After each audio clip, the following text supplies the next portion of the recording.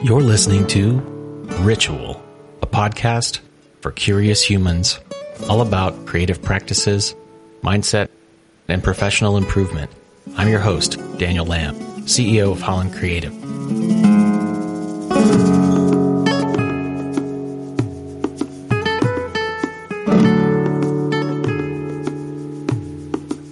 Welcome to the podcast, Annie. Thanks for being here today. Thanks for having me. It's great to be here. Awesome. All right, Annie, before we get into our conversation about ritual and systems and processes, I am going to read your bio for the listeners. Prepare yourself. Annie Bacher is a copywriter who helps tech teams and software as a service, SaaS companies, get clear on their messaging so they can write copy that connects deeply with the right users. She uses her copywriting skills and her background in UX writing, teaching, and workshop facilitation to help her clients figure out what they're trying to say so they can attract their ideal users and improve customer experiences so that users stick around. Annie's originally from New Hampshire, USA, and is now living the steak and Malbec dream in Buenos Aires, Argentina. When she's not writing or workshopping, she's reading, running, or swinging on a flying trapeze. That's pretty fascinating. So Annie, I have to ask you a little bit more about the trapeze thing. I wasn't thinking about this when we first started chatting today, but since we just had a circus performer on the show a couple of days ago, how did you get into trapeze? That seems like a kind of a hobby or a skill that you don't just fall into, no pun intended. Yeah, it is kind of a random hobby, but I really like that it has nothing to do with anything else in my life. Like, it has nothing to do with my work, so it's really an escape.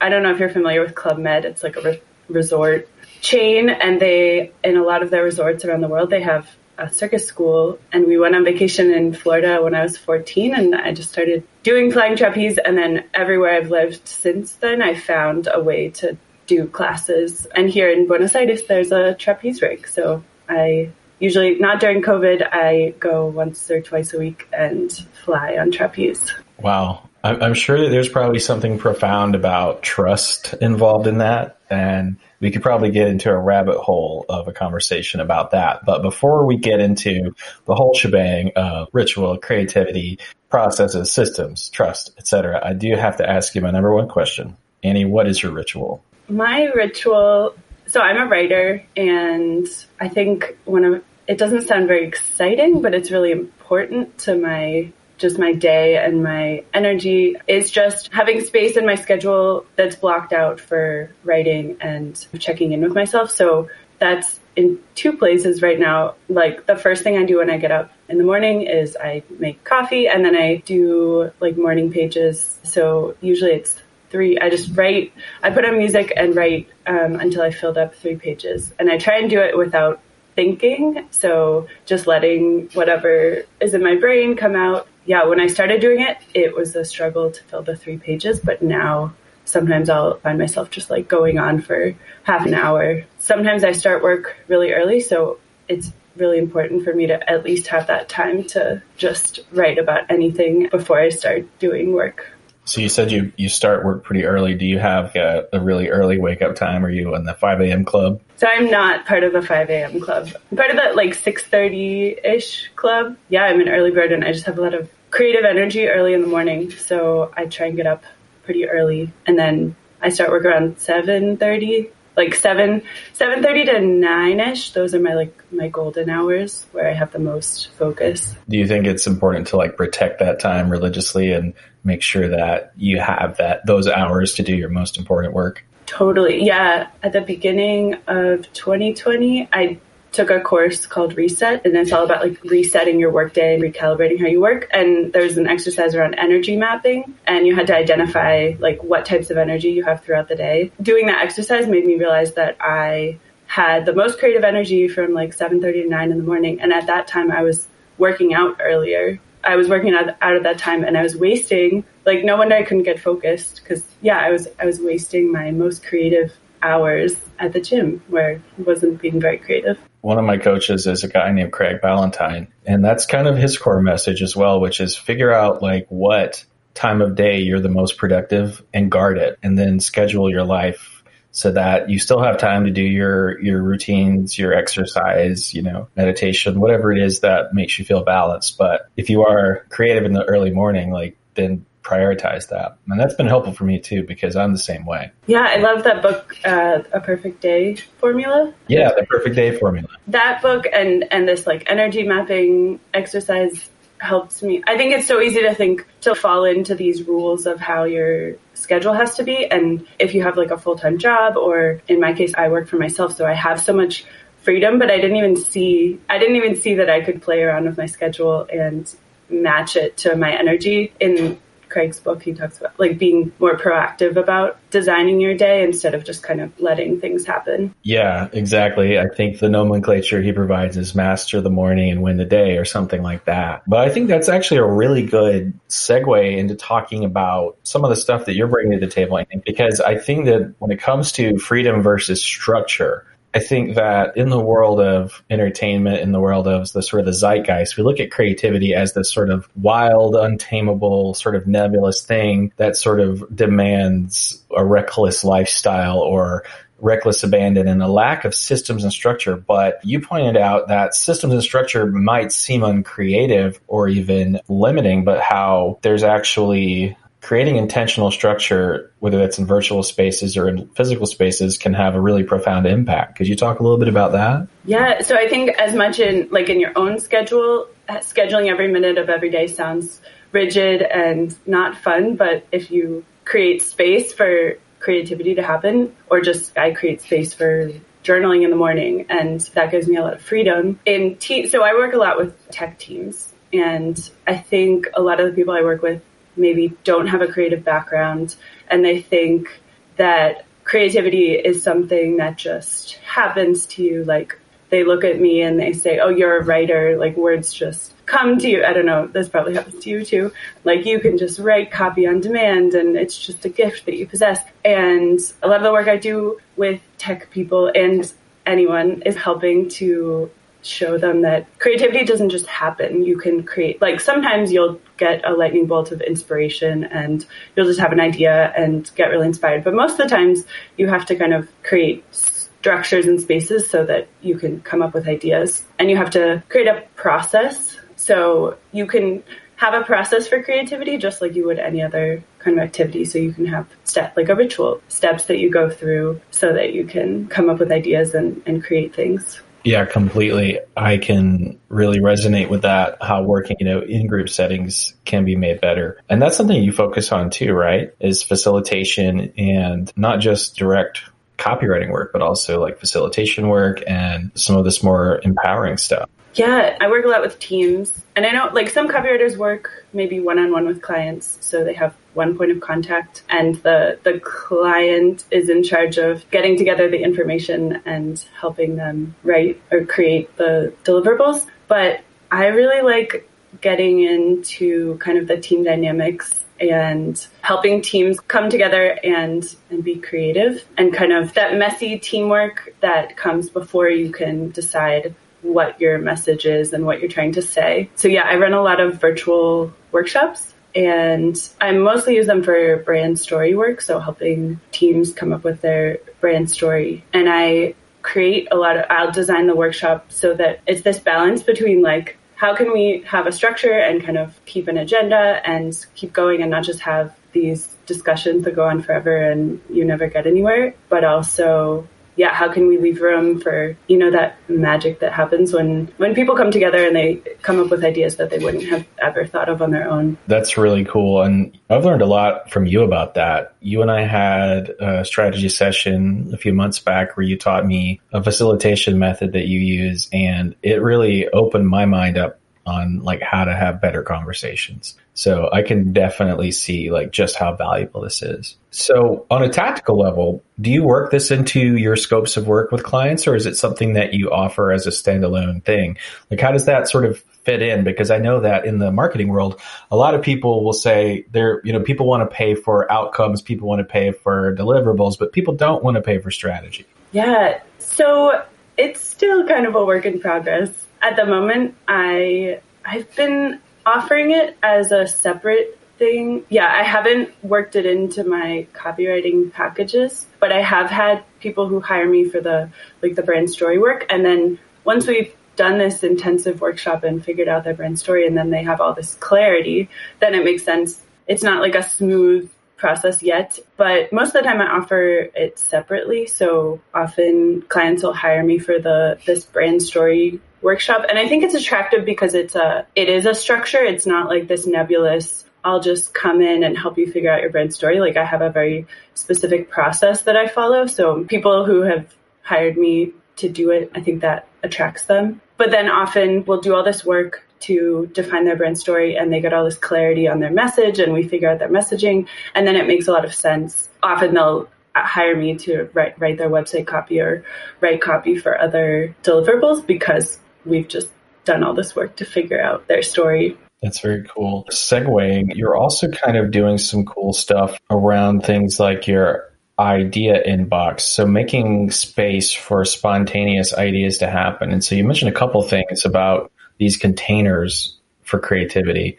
You kind of talked a little bit about having your morning routine, but I'd love to hear more about what these containers are and how we might be able to make use of something like that. Yeah, I'm a big fan of containers. So one thing that I think about a lot is how, like I said before, we sometimes think that these ideas and inspiration comes to us as like a lightning bolt that just happens to you. And that happens sometimes, but I don't think that's sustainable. Like, I don't think you can expect to always have ideas on a regular 1 month basis.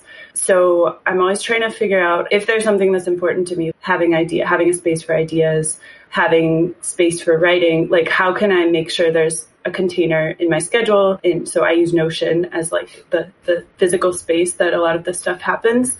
Yeah, there needs to be like a recurring time and place for things to happen. With ideas, so I go on a lot of walks, and I often come up with ideas when I'm walking, and I used to email them to myself, and I would come home and have 10 emails with all these ideas that I had come up with. But the problem with that was that when you email something to yourself, the ideas immediately turn into action items, like things that you have to do to get them out of your inbox. And I wanted a place for them to kind of marinate, because I mean, you're an entrepreneur, so like we have so many ideas all the time, but not all of them need to be acted on. So I was trying to figure out, how do I create a process where I can have lots of ideas and put things down on paper, but I don't have to feel like I have to act on all of them, because that's distracting. So I just created a page in Notion called My Idea Inbox, and I have Notion on my phone, and I just write ideas down throughout the week. Because it's not my inbox, I can just write anything, and I don't have to filter myself. I don't have to turn it into a to-do item yet. And then I have CEO check-in time every Monday and Friday. And part of my CEO check-in is going through my idea inbox and getting it down to 0. To take ideas out of the inbox, it doesn't mean I have to do them or act on them. I just have to decide, do I want to put this somewhere where I can act on it, or do I want to delete this or just leave it for another time? And that's really helped me to just be able to have crazy ideas, but not feel like I have to immediately take action on them. Being able to let an idea sit for a week or two and seeing if it's really valid. That's interesting. So when you're on your walks, are you like doing voice notes? Or are you actually walking and writing in your phone? It's a mix. So I was in California for the last 8 months, and I would be walking through the woods. So I sent I have like hours of voice messages to myself, but I'm home in Buenos Aires, in the middle of a huge city. So I'm not sending voice messages as much. Yeah, mostly it's just notes on my phone. But I like Notion because I don't have to, it's like a blank page. So you don't have to go into your inbox, like your email inbox, and then you get distracted by other things. Yeah, Notion's pretty amazing. Like the one thing that I've found that's cool for lately has been saving all my highlights from books that I'm reading. So like I'll export quotes from Kindle app and Scribed app into like my little, just a folder in Notion. So it's all there. It's a nice thing to have and also not to have to keep track of them or have them in my email or some other place where it's distracting. You sent out an email the other day to your list, and I'm on that list. And so you dropped a couple of names of really cool books that I've read. And I haven't really gotten a chance to chat with anybody about these two, but you mentioned Deep Work and Digital Minimalism. How have those helped you out? Because it definitely sounds like you've picked up a lot of the tools that Cal talks about in those books. Yeah, I think some of the things I don't even realize that I borrowed them from those books, but they've influenced me so much. Deep Work, I think the overall thing from that book that I took away was just how important it is to carve out time for deep work, and how it's not like a one-time thing where you have your 2-hour deep work time on your schedule and you're set. Like, it's a constant process. So I've been constantly, every week or so, trying something new to see if I can get more of that like undistracted time, because that's when you have that deep focused work, that's when really your best work happens. Yeah. And then digital minimalism, I think, is a really good companion to that. Often what we think that we get a benefit from a certain technology, like we use Instagram and we get, maybe if you're a business, you get leads or you get connections or ideas or whatever. But I like that book because it encourages you to think about, okay, but if your goal is to connect with people, is Instagram the best way to connect? Wouldn't it be more, or it might be more, for me, it's more effective to not spend hours on Instagram and to connect with people like on talking on Zoom or going out with a friend to get coffee. And yeah, but I really like that Cal Newport he's not super prescriptive, but he really challenges you to think about like what your goals are and what you're doing with your time and your deep work to work towards those. Yeah, I really respect that about Cal as well, is that as a science background, he is definitely one of those people that invites us to try things out, test, make our own life a laboratory for testing and seeing what works. And his advice is really good, especially the way you said it, like deep work is a great practice and digital minimalism gives us the support we need to enact on that deep work. Because I have found that a lot of the sort of editorialized comments that he makes about social media and about technology and sort of its function and its design as sort of an addictive pattern creating entity is definitely true for me. Having somebody remind me of that to be more intentional is incredibly valuable. Yeah. I mean, for me, it's his science background and the way he talks about it's really scary how social media and just distraction in itself changes our brains. And like, as someone who we rely on our brains and our focus for our living, like the better work we can do, the better we can do in our business. And so that really shook me thinking about like every day that I don't make an effort towards getting more deep focus and being more of a digital minimalist is a day that my brain is like learning to be more distracted. And that's kind of scary. And dependent too, right? 100%. I think I read Deep Work back when I was working in a corporate office in an open office plan where anybody could just walk up to my desk at any time and say, "Hey, Daniel." And that was, I think, the sort of part of the genesis of my decision to get out of a traditional work environment and to go to business for myself, was because I read that book and I was like, wow, this is talking to me, because I remember that was a massive frustration as a creative in a company. My job wasn't to sit in meetings and chit chat with people all day, although I did like some of that stuff, but it definitely made it hard to get into a flow state of any kind. Yeah, I had that same experience. That's why one of the reasons why I left my agency job, that it was like heartbreaking every time I was trying to get really into a piece of work and someone would just pull me into a meeting or ask a question. And yeah, it was really frustrating. It's the thing where they walk over to your desk, they put their finger on the corner of it, put one hand on their hip and say, "Hey, Annie, got a sec?" And it is a death by 1,000 pinpricks.